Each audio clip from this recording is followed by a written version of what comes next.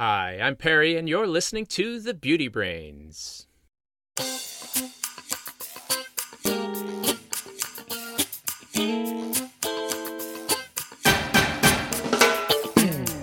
Hello and welcome to The Beauty Brains, a show where real cosmetic chemists answer your beauty product questions and give you an insider's look at the cosmetic industry.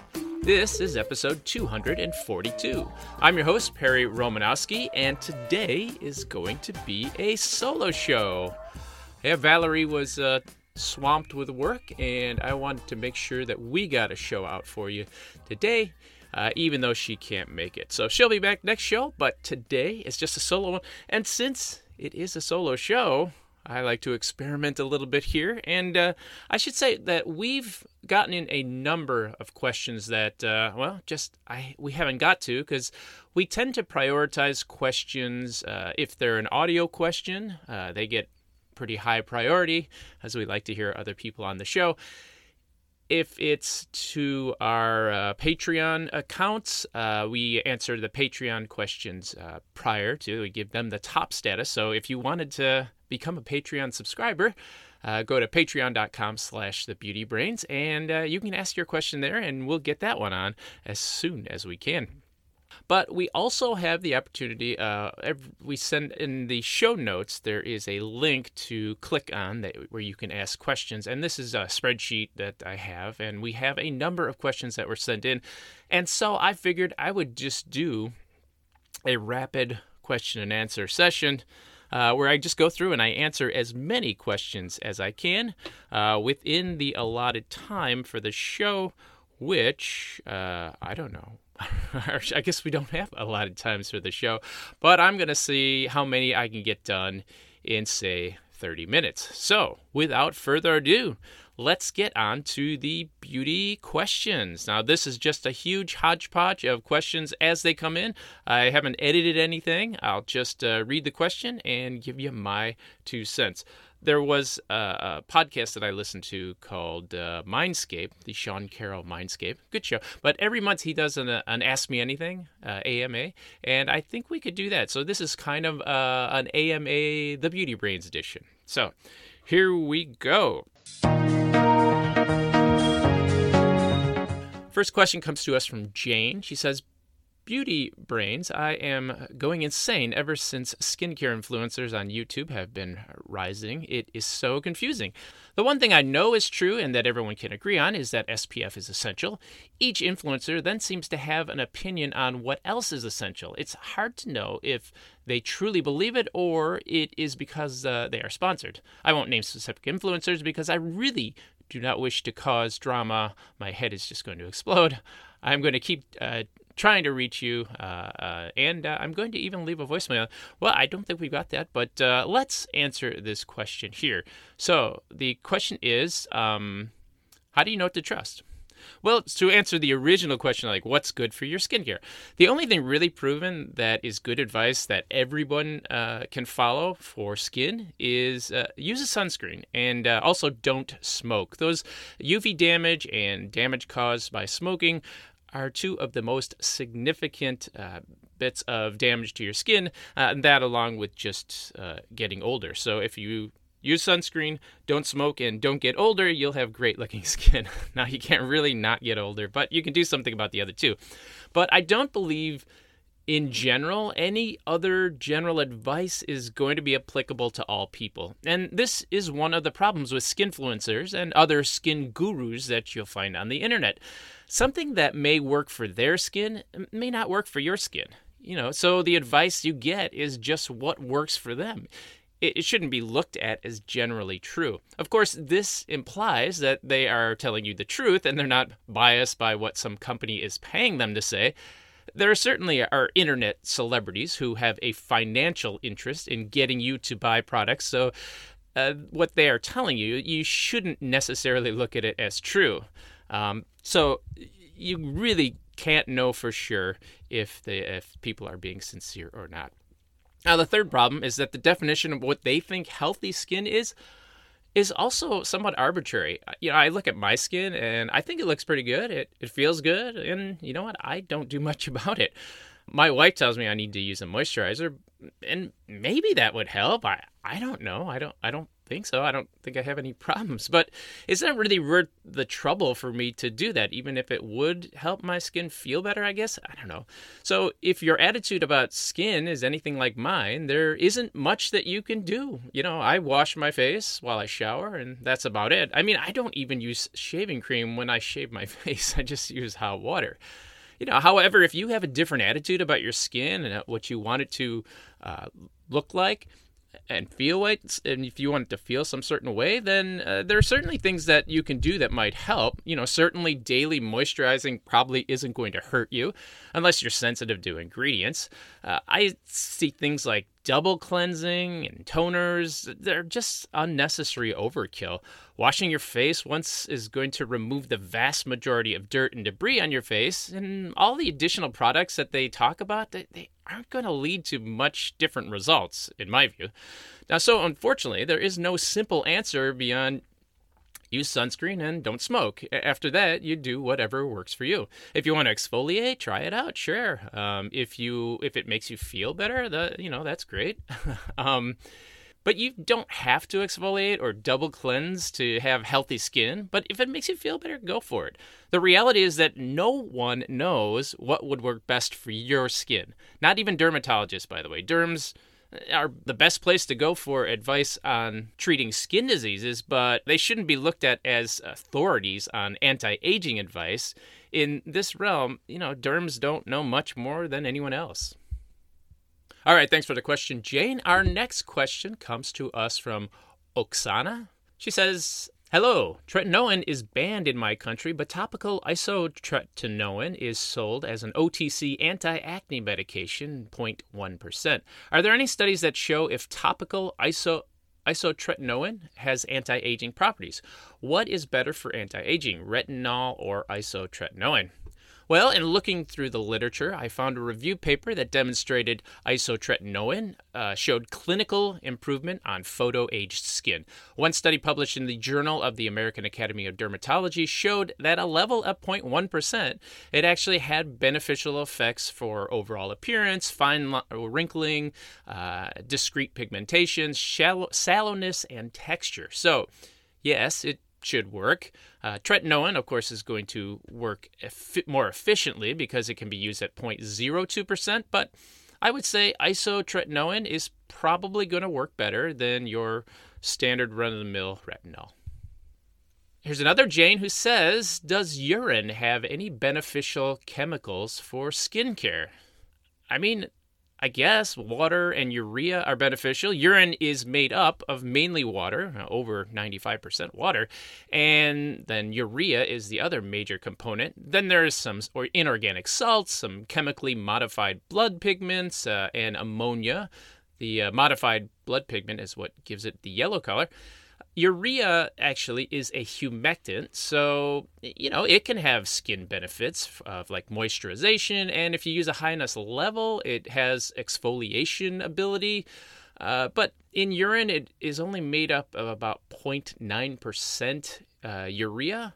So, I just don't think it's for skincare. It's really the best idea. In fact, long-term urine exposure is actually a problem for the skin of babies or people with incontinence issues. So, long-term, it doesn't seem like a good idea.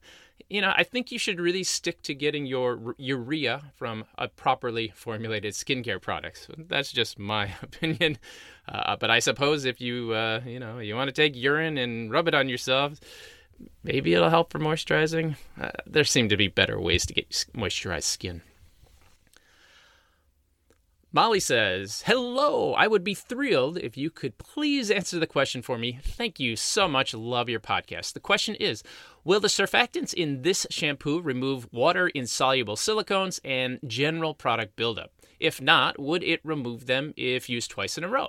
This is the Wake Up Call volumizing shampoo from Better Not Younger. And then she lists the ingredients. Well, the surfactants listed in the shampoo include decyl glucoside, cocamidopropylbutane, and alpha olefin sulfonate. Yes, those will remove silicones from hair. Now, you might need to do it twice, but that's mainly because there are oils that they have in the shampoo formula which make the shampoo clean less efficiently. I just really don't understand, why do companies continue to put oils in shampoo? The whole point of a shampoo is to remove oils. So when you put the oil in the formula, you are actually tying up the surfactant and you're making the shampoo not clean as well. So it doesn't remove as much oils off of your head. So if you really are interested in cleaning your hair, make sure you get a shampoo that does not contain oils. Oils in a shampoo is just not a good idea.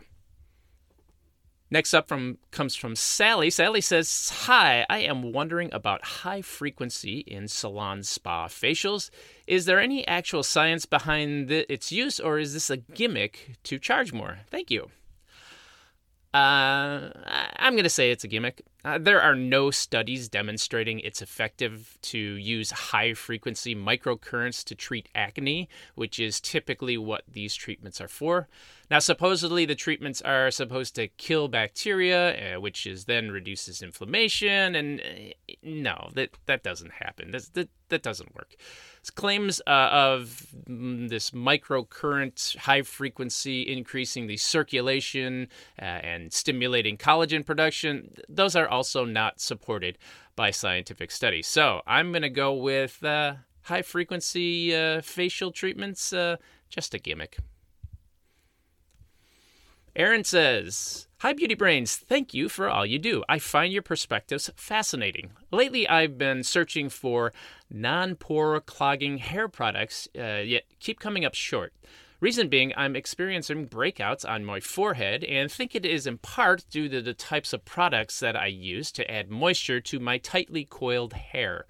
It's strange to me that there aren't more hair products that are billed as non-comedogenic in the way skincare products are, especially given these hair products inevitably transfer to the skin on the face. Any advice on what ingredients to avoid in hair products to minimize breakouts while still keeping hair moisturized? Thank you." Well, I think one reason you don't see more hair products talking about non-comedogenic is because, hair products are primarily rinsed off. In general, comedogenicity is a bigger worry for ingredients that are left on the skin, not for ones that are rinsed off. There just isn't enough time for the concentration of the ingredient left on the skin for it to make that big a difference. Now, but I suppose, there are styling products and conditioners that are left on the hair, and these certainly could have the potential to affect the skin where it is exposed. I think since everyone's skin is different, we can't really recommend ingredients that you should avoid. I would say more generally, avoid leave-on hair products if you can, and avoid any leave-on hair products that you've noticed that you personally have had a problem with. But there just aren't ingredients in hair care that I think are known to be problematic that you should just avoid. Maybe I might say plant oils, which, have lower chain fatty acids. They could help clog the pores and get problems. But so, most people would probably do better avoiding those kinds of ingredients. But for general advice, it's kind of difficult. And, there just isn't any easy advice to say, hey, this ingredient in your hair care, avoid it. It's just a personal decision. But stay away from the leave-on products if you can. And silicones generally don't cause problems. So silicones and, mineral oil, those generally aren't going to cause problems of acne. So those, you might look for ingredients like that. All right. Well, I hope that helps. Thanks, Aaron. Next up, we've got Sarah. Sarah says, "Hello there. Are you interested in getting paid to post quality content from our clients? I am looking for good sites like yours that are interested in partnering up with us and publishing content for our clients. If you offer link inserts into existing content or accept guest posts, please let us know." Well, I could have cut this one out, but I think this given us an opportunity to talk about what the Beauty Brains is all about. First, we get things like this all the time, and, thanks, Sarah. But the reality is we don't take paid posts on this website or on our podcast. It's Probably a mistake financially because we aren't getting that money. But the integrity of our content and our website, on our podcast, we just can't accept paid guest posts or especially links to dodgy websites, even if you're going to pay us. Sorry, I'm sure there are plenty of other beauty websites that would be happy to get content and traffic. We are just not one of those. This is actually a conscious choice that we make here on the Beauty Brains. We are not going to do sponsored content because we want to be able to provide you our unbiased, non-financially driven views on any product or trend or whatever.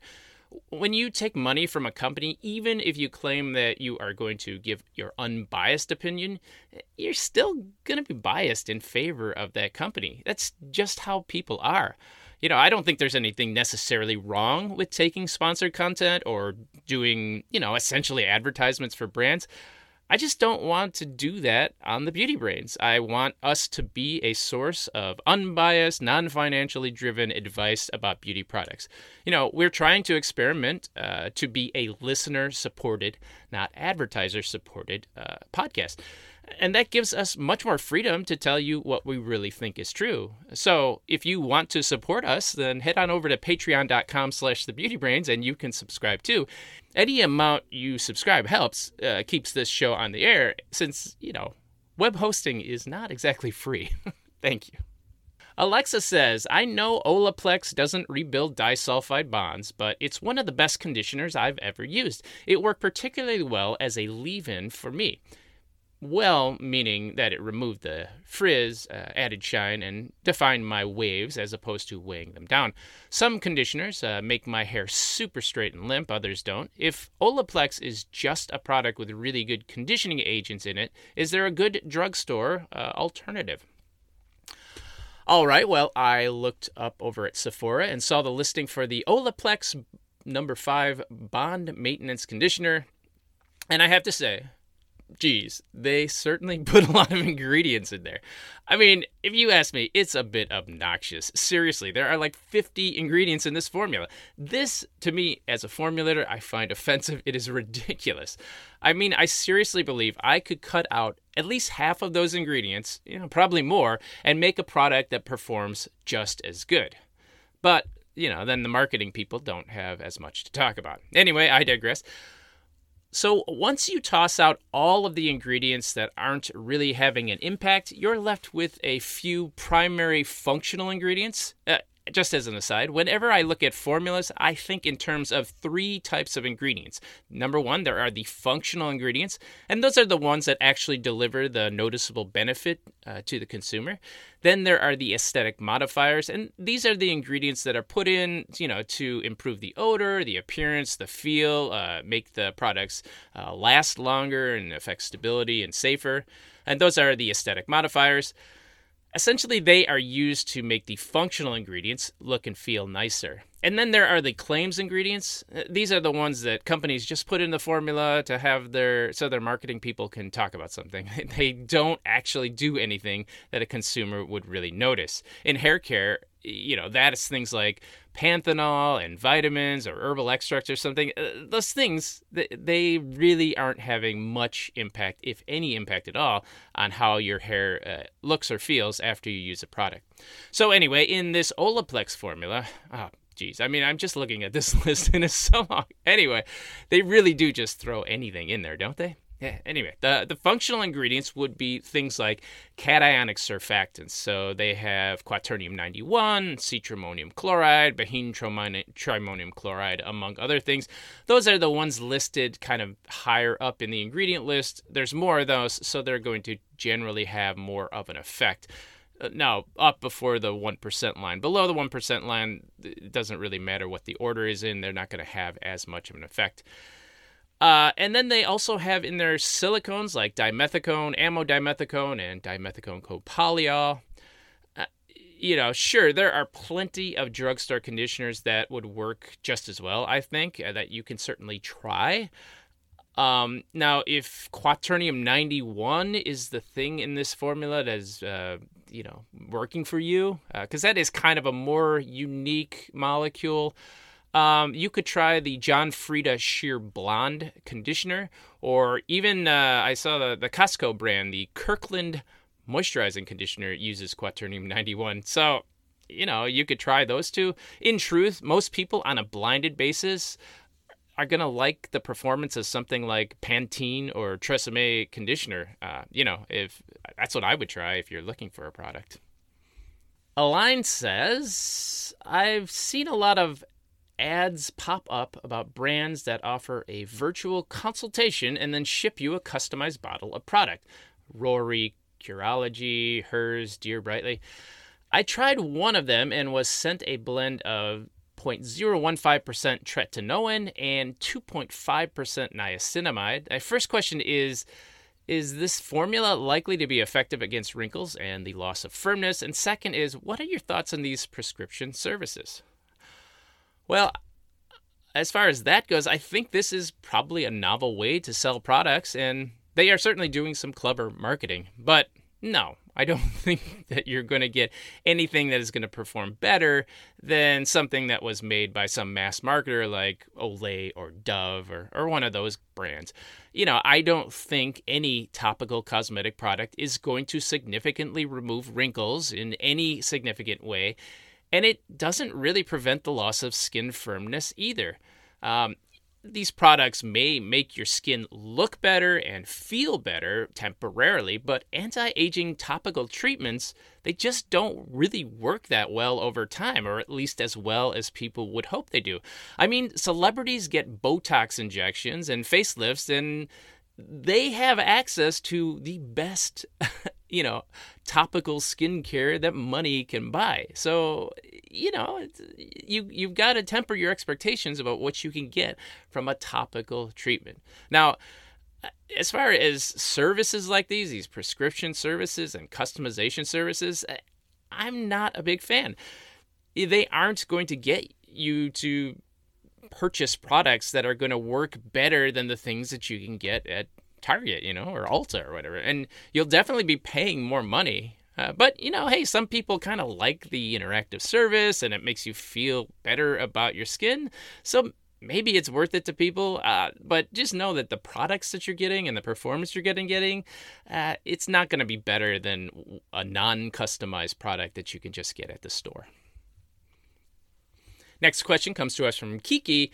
Does smoking weed affect hair growth? Well, I looked. There is no good evidence showing that it does. There is a correlation study that suggests just smoking has a higher correlation with male pattern hair loss than non-smokers, and it's correlated with turning your hair gray, but that evidence is really weak. I mean, correlation studies are not definitive. They're not science. They're a good way to give you like a idea of where you should go with research, but I would never take a correlation study and say, oh, that means this is true. Now, I'm going to say that based on the evidence that I saw, no, I don't think smoking weed is going to have any measurable effect on your hair growth or your hair loss. Now, I could be wrong, but there certainly weren't any studies that I could find that said it would, and there's no direct reason why that would happen. Shannon says, Beverly Hills MD Thick and Full Brow Enhancing Serum, is it cruelty-free? Well, I suppose, Shannon, that really depends on what you mean by cruelty-free. It's unlikely that they are doing any testing on animals. Most brands won't test on animals just because, well, it's expensive and they don't need to. But this brand certainly uses ingredients that has previously been tested on animals, which is true of pretty much any brand, even if they say they're cruelty-free. This brand doesn't have some independent outside group certifying them as cruelty-free, but that doesn't mean much in my view. This brand seems to be just about as cruelty-free as any other brand that you might get. Honestly, I just don't really like that claim, cruelty-free. The claim should be not tested on animals.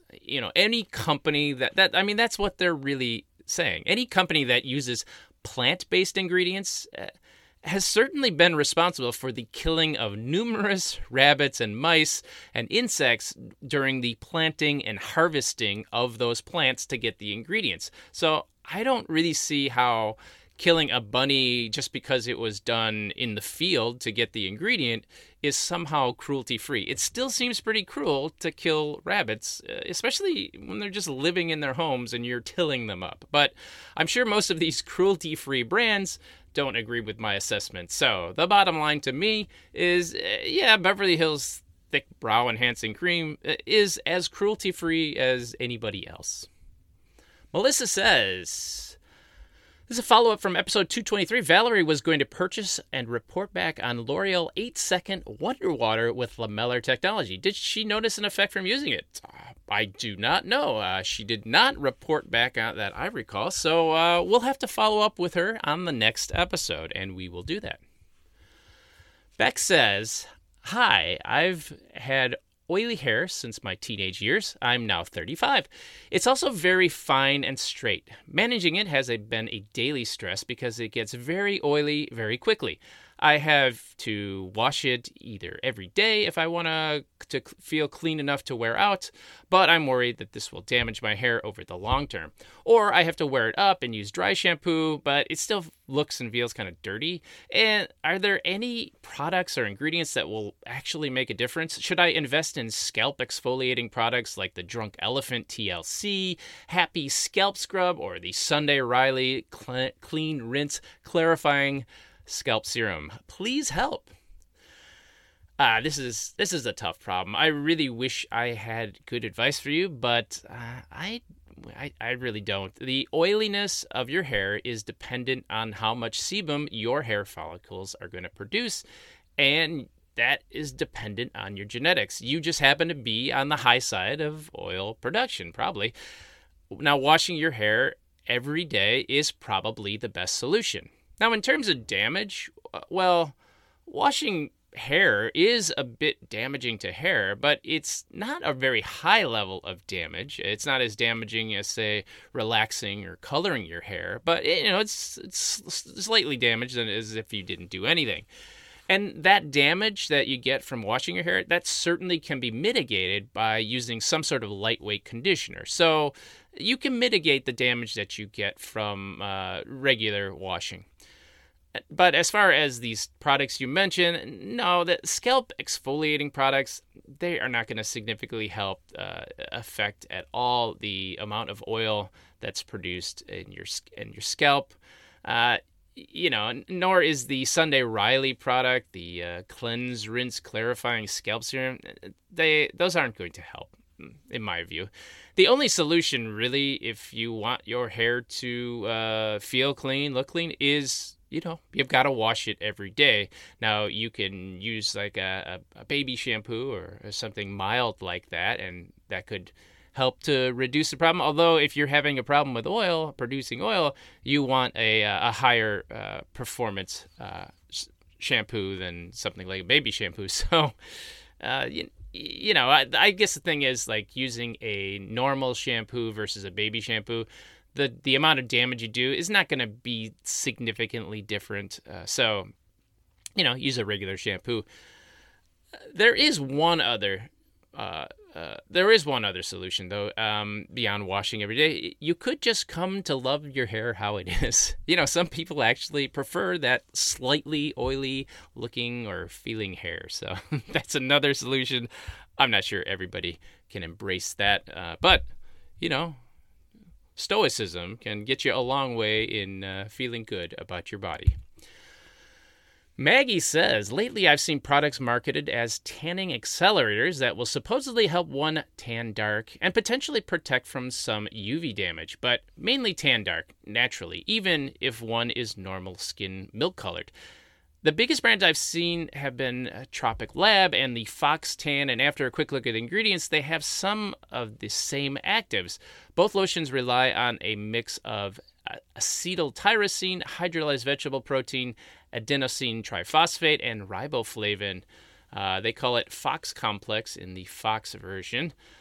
I remember enough biochemistry to recognize these ingredients. However, I haven't the faintest idea what they're supposed to achieve when applied topically, and while my casual searching has turned up reviews which confirm these molecules are relevant in vivo melogenesis, but it didn't quite answer the whole, will topical application actually make me tan, or is riboflavin dyeing me yellow and blinding me from the truth to this being a sham? All right, well, I did take a look at the ingredient list, and they pretty much, the first bunch are just these pretty standard emulsion ingredients: water, oil, glycerin, aloe, dimethicone. None of those are going to have any impact on your tanning. So then there is the special FOX complex that you mentioned. Yeah, the acetyltyrosine, the hydrolyzed vegetable protein, the adenine triphosphate, and riboflavin. No, these aren't going to work. This is just claims ingredient fluff.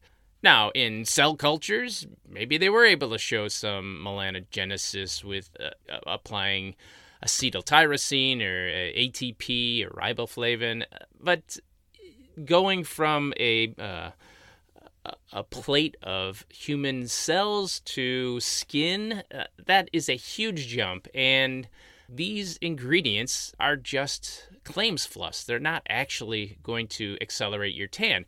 But even if you look at their claims, they say the rapid elixir has been formulated to rapidly speed up your natural tanning process. So you still need to be exposed to UV to get a tan, so it's not actually making your skin tanner.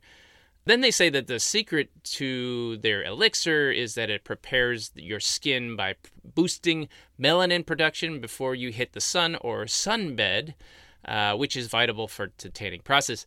This is bordering on a drug claim, but they're an Australian company, so maybe the rules for claims are a bit different there. I don't think so, but yeah, they could be. Anyway, this stuff is not going to significantly accelerate the speed at which you tan. It's not going to increase the melanin in your cells. It's not going to boost melanin production, and if it did, it would be an illegal product. Plus, you shouldn't tan. Tanning is not good for your skin. Being exposed to UVA light like that is not helpful for your skin, and it leads to accelerated aging. If you want a tan look, try one of those self-tanners instead. It's much safer for your skin. Ganel says, the recent Pantene Micellar shampoo release claims to work wonders in lifting away micro dirt stuck in the scalp and pores via the most gentle and effective way. Is this more effective in cleansing than regular shampoo? Effective enough to justify the higher price? And has there been any scientific data backing such claims behind this micellar technology, specifically for hair products? How exactly is this different or better than regular shampoo? Also, on a different vein, is there much difference between each Pantene product, so Pantene for damaged hair versus Pantene for hair fall? It seems to me that most Pantene shampoos and conditioners have exactly or similar ingredient lists. Thank you. It's a very astute observation. It's really sad for me to see a big company like P&G, who really do have good technologies and they have competent product formulators, to see them resort to this sort of marketing shenanigans is really just disappointing. Lifting away micro dirt, that's just ridiculous. Their standard product will lift away all the dirt that is on the surface, whether it's micro or macro or just dirt. Yes, a regular shampoo, of course, it's going to lift away all kinds of dirt. The notion that it doesn't it's just a ridiculous claim. No, these micellar shampoos are not more effective than regular shampoos in washing your head. There is nothing special about micellar technologies for hair products, except maybe they don't work as well. Because often they tend to be just kind of watered down versions of regular products. Anyway, shampoos already are micellar technology. They make micelles. That's what they do. That's how shampoos clean. Now, as far as the differences in the Pantene formulas go, very astute of you to notice that the ingredient lists are the same. And in the cases where the ingredient lists are the same, you can pretty much pretty much figure that, yes, they are going to work the same.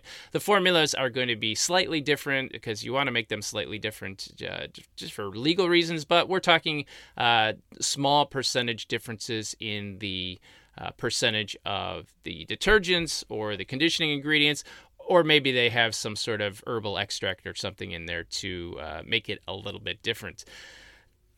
Now, there are some differences in some of the Pantene formulas, but I would say for the most part, they are the same. They use the anionic surfactant. I think they use SLES these days, or SLS.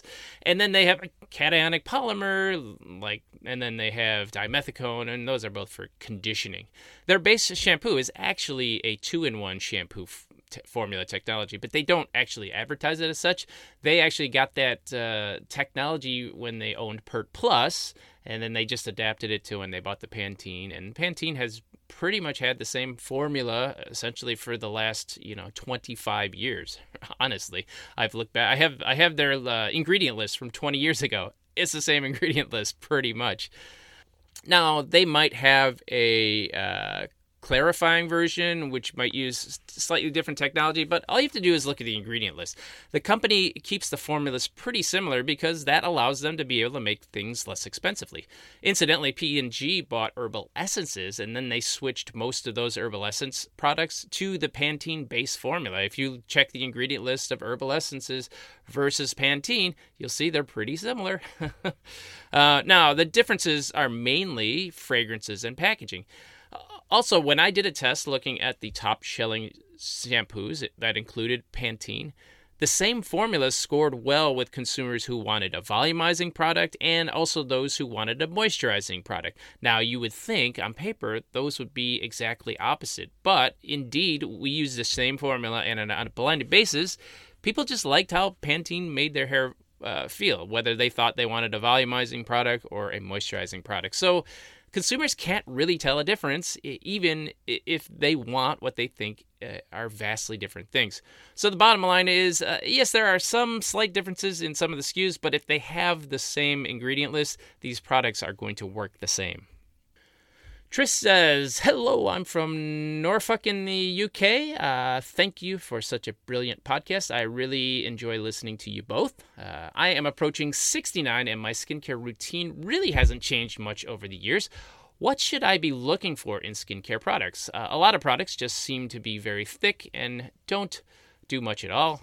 I want to go to my 70s looking the very best I can. Thank you. Well, thank you so much for the kind words. I will be sure to let Valerie know. But Trish, I'd say, what can you do? You can stay out of the sun as much as you can. Don't smoke and use a daily moisturizer. After that, I don't really think there is much you can do. If you like exfoliating, you could do that maybe once a week. And if you like applying masks, you might also try that. But, those things are not really going to give you much more impact than beyond just using a sunscreen and a daily moisturizer. So I know you might get different advice at other places, but, I'm trying to keep it real here. And, that's what I really believe. Nena says, Sir, I'm a chemist from Nigeria. Please, I would like to practice cosmetic chemistry. I saw an advert for learning practical formulations on Chemist Corner. Would love to participate. So how do I do that? Well, yeah, that's my other website. You can head over to my other website, chemistcorner.com, and find more about learning how to formulate products. On that website, we also answer formulating questions. So if you're interested in cosmetic formulating, head on over to chemistcorner.com. Cindy says, hi, I love using coconut oil to pre-wash my hair once a week. For the last month, I've been washing my hair, then applying the coconut oil, and then letting it penetrate overnight. And then the next morning, I wash my hair again. Do I have to do that because for better absorption? I use Pantene Sheer Volume Conditioner, and that contains silicone. I am on the impression that the oil won't penetrate, though. Am I wrong? Thank you. Well, I have to say it's a good thing Valerie is not here. She's not really a big fan of coconut oil treatments for hair. I mean, I personally think they're fine. Now, I don't think you need to put the coconut oil on your hair and let it absorb overnight the way you're doing it, but there's no harm in doing that. I mean, it's pretty much going to absorb as much as it's going to absorb, within, say, the first 15 minutes of application or so. I mean, that would be my guess. Anyway, haven't timed it, but it pretty much happens pretty quickly. And while a silicone will form a coating on your hair, it's not an impenetrable coating to the coconut oil. So, I guess the oil is going to get through pretty much fine. Silicone films, on hair, they're never really perfect, so they let things through. But honestly, I doubt you're really getting much additional benefit from putting coconut oil on your hair. It might be a fun thing for you to do, but just using the Pantene product is probably all you really need to do to get the kind of hair that you want. But, feel free. Keep putting the coconut oil on there if it makes you feel better. Jane says, "Hi, Beauty Brains. I know that layering SPF doesn't give your skin more protection. However, I was told it doesn't hurt either, so... Recently, I read that certain sunscreen ingredients cancel each other out, making the product less effective. If I use an SPF with titanium dioxide and zinc oxide after I moisturize, some days I like to put together more than others, so I will apply a tinted moisturizer or a foundation. If there are other active ingredients in my tinted moisturizer or foundation, such as avobenzone, oxybenzone, and other actives, will that make my SPF less effective?" No, sunscreen ingredients do not cancel each other out like that, so it's perfectly fine to mix products with avobenzone and zinc oxide. In fact, some sunscreens have that mix. Now, what may happen is that if you apply a product on top of a sunscreen, you might break the sunscreen film, which could make the product have a lower SPF or not work as well. Now, this isn't the ingredients canceling each other out. It's just the effect that the sunscreen might be lessened because the film isn't as continuous as it should be. Hopefully that makes sense. But the products you put on top of your sunscreen, if they don't disrupt that sunscreen film, there isn't going to be a problem, and there's certainly not a problem by using the organic sunscreens like avobenzone or oxybenzone on top of a zinc oxide. Jennifer says, "I would like to know about alpha hydroxy acids. Would the over-the-counter AHAs assist in keeping your skin barrier strong and somewhat reversing the aging process as much as over-the-counter products can possibly do?" Yeah, I would say cosmetic alpha hydroxy acids probably are effective at keeping your skin in as good a condition as you can get with products, over-the-counter products or cosmetic products. At some level, I think they should probably be even classified as over-the-counter drugs, but the FDA has kind of turned a blind eye to these products for a long time, so they kind of get a pass. So yeah, AHAs are probably the most effective non-prescription skin treatment that you can find. Although I'm sure you'll get some people saying, "Oh, niacinamide is better," but, I'm much more convinced by the evidence for AHAs. I just got a few more questions here. Here's one from Grace. Grace says, "Avon just introduced 2 products, the Mission Laveur Serum and Cream. When I saw the prices for the serum and cream, I thought it was a misprint. It's $225 for 1 ounce of the serum and $350 for the 1.76 ounce of the cream. The claims are, the serum says the deluxe regenerating serum formulated to help boost skin elasticity and firmness for the smoothest, most youthful looking skin ever. And then the cream is enriched with luxurious oils and other moisturizing ingredients to help make the skin look firmer, smoother, and radiantly healthy for a more youthful, sculpted appearance." Her question is, do these 2 ingredient lists contain some miracle formulations to charge that amount of money? Well, in looking at these ingredients lists, the only miracle that I see here is that they've convinced people to spend $225 for 1 ounce of product.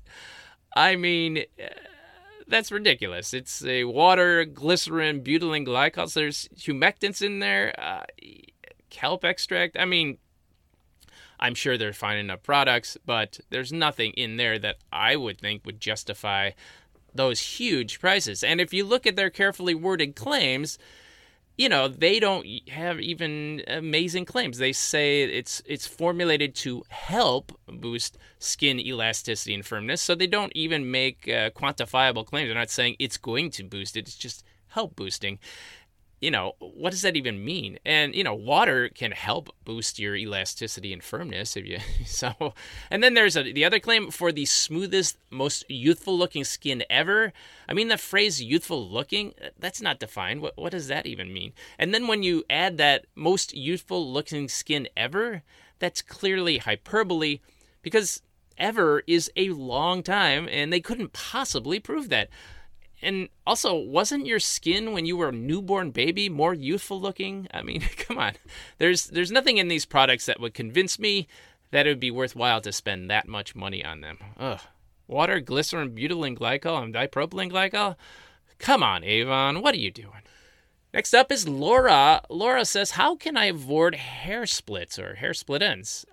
Well, that is a difficult challenge, mostly because of the second law of thermodynamics. The entropy of the universe is always increasing, which means you're going to get splits. But if you want to avoid hair split ends, you could don't wash your hair, don't comb it, don't color it, don't use a flat iron, don't blow dry, and always use a conditioner.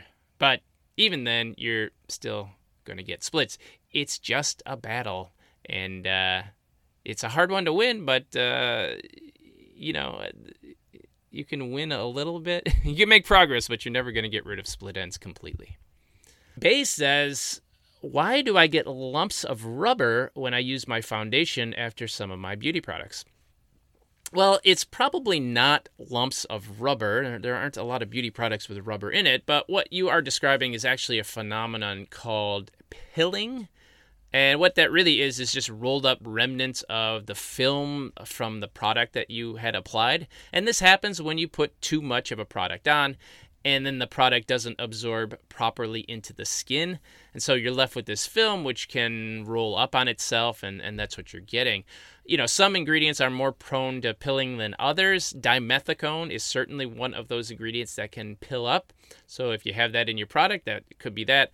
Other ingredients like talc, iron oxides, and mica, these can also lead to pilling since they can go on the surface. It's mostly the result of using too much product. You've applied too much of the product and then it hasn't properly absorbed into the skin. My advice would be try using less product and then make sure that there isn't a whole bunch that's just left on the surface of your skin. Miss Tika says, what holds the lip gloss together, keeping it from streaking or separating on the lips? Now, lip glosses actually have film formers in them that are flexible and they can move with the skin. And it's these film formers that actually hold all the ingredients together. So film formers is the answer. All right, we just have time for a couple more. Here's one from Eaming. It's a little long one, so I'll try to shorten it here. But she says, how do I look at ingredient lists and know if there's an adequate broad-spectrum preservative system? Finding parabens, phenoxyethanol, and other well-known preservatives isn't hard, but now there are more and more out there. Paula's Choice has a list of preservatives, but it's unclear to me whether these preservatives actually are effective against gram-positive and gram-negative bacteria and fungi. Is silver citrate, I think that's what it is, an effective broad-spectrum preservative? What about hexane diol? The paper suggests it can be combined with other ingredients, but I've never seen these ingredients used. It's all very confusing because I'm not a science person. I came across a couple of articles, one at the School of Natural Skincare and then another at Making Skincares about preservative, and they have conflicting advice. A separate question is, I have read ingredient lists. Why is it that a lot of companies don't list their ingredient on their websites, or they list it in non-standard INCI format? I find this incredibly frustrating to make informed decisions about skincare when I can't easily get information. This is especially pervasive with smaller brands. All right, well, here's an answer to this. First of all, you can't really know that information from an ingredient list because preservation doesn't depend only on the ingredient that you're using, but it also depends on the ingredient level, the manufacturing conditions, the raw material quality. Other factors can affect how well a preservative is going to work in any system. Now, I should say that it would be illegal for a company to sell a product that they haven't shown to be stable against microbial growth. So the fact that any product is on the market is probably the best indicator that the preservative system is adequate. Although with the ease at which products can be sold online, I wouldn't exactly trust that, especially brands that avoid parabens and call themselves clean and formaldehyde donors, which are proven safe and effective ingredients. I don't trust the preservative systems that these brands are using. A lot of these new preservative systems are not proven to be effective, in my view. Now, silver citrate, which you asked about, this is not a broad spectrum preservative. It's really isn't a very effective in cosmetic products, which is why you don't really see it in formulas made by large companies. It's a very good question you have. It's like silver citrate, you see it said it's all antimicrobial, and actually silver is effective against bacteria, not so much against other types of microbes. But the reason that silver isn't used as a preservative in cosmetic products very much is because it's just not effective when delivered from cosmetic products, and there are other ones that are more effective. Now, just because something can be shown effective in a lab as a killer of microbes, that doesn't mean that it's going to be effective when used in a real-life product under real-life conditions. And as far as the information you find about preservatives online, just remember that anyone can write anything about anything on the internet, especially when it comes to natural preservation. I wouldn't believe anything that you read on the internet. If there were truly effective natural preservatives, large companies, they would just start to use those. There is nothing to stop P&G or Unilever or L'Oreal from using any preservative that they want. And it's not like there is extra profit in them for them to use cheaper preservatives. Preservatives does not add that much cost to your formulas. I mean, it's a tiny, tiny fraction. You can't get a profit out of squeezing a tiny penny out of a preservative system. And so the preservative they use is not really generally cost driven. I've also read through that Making Skincare Preservative description that you listed there, and they have mostly accurate and reliable information. It comes from the producers of the preservatives themselves, so the information is reliable. I wouldn't trust the information from the School of Natural Skincare information. Anyone claiming to be natural formulators or organic formula, I'm just very skeptical of that information. Because they have an agenda, and that agenda is not necessarily producing the safest and most effective products. And finally, there is no requirement to list ingredients on your website, so that's why some companies just don't do it. And that is also why sometimes if they do it, they don't list it in the standard INCI format. The only regulatory requirement is that you need to put an ingredient list on your product, and that's pretty much true everywhere in the world. The website is kind of looked at as bonus information by brands. And unfortunately, some companies also look at that as an opportunity for engaging in marketing tricks, which is why people don't put accurate ones on their website. In general, I'd avoid buying from companies who don't list their proper ingredient names or even don't list their ingredient lists on their websites. All right, here's the final question. I'm a little zonked out here and my computer is losing power, so I'm going to finish up with this one. This one comes from Jeanette. She says, since they are sold over the counter, I know they cannot go too deep, but do the micro darts actually help any of the active ingredients penetrate better, or is this just marketing? I've not seen any studies that demonstrate micro darts are going to make any active ingredients work better, so I'm going to say this is all just marketing. Well, that brings us to the end of this batch of questions. My voice is kind of shot, but I've got through a lot of them, and thank you for everybody who sent in your questions. Thanks for listening. If you get a chance, can you go over to Apple Podcasts and leave us a review? That's going to help other people find the show and ensure we have a full docket of beauty questions to answer. And if you actually have a question, you can just record it on your smartphone and then email it to thebeautybrains@gmail.com. You can also follow us on our various social media accounts where we do get questions there and then answer them. On Instagram, we're at the Beauty Brains 2018. On Twitter, we're just at the Beauty Brains, and we have a Facebook page. And of course, don't forget our Patreon page. You can go to patreon.com/thebeautybrains and subscribe. That helps ensure that we don't take advertising and we keep the biases, at least the financial bias, out of our opinions. All right, I'm done. Thanks again for listening, and remember, as Valerie and Randy used to say, be brainy about your beauty. Thanks, everyone.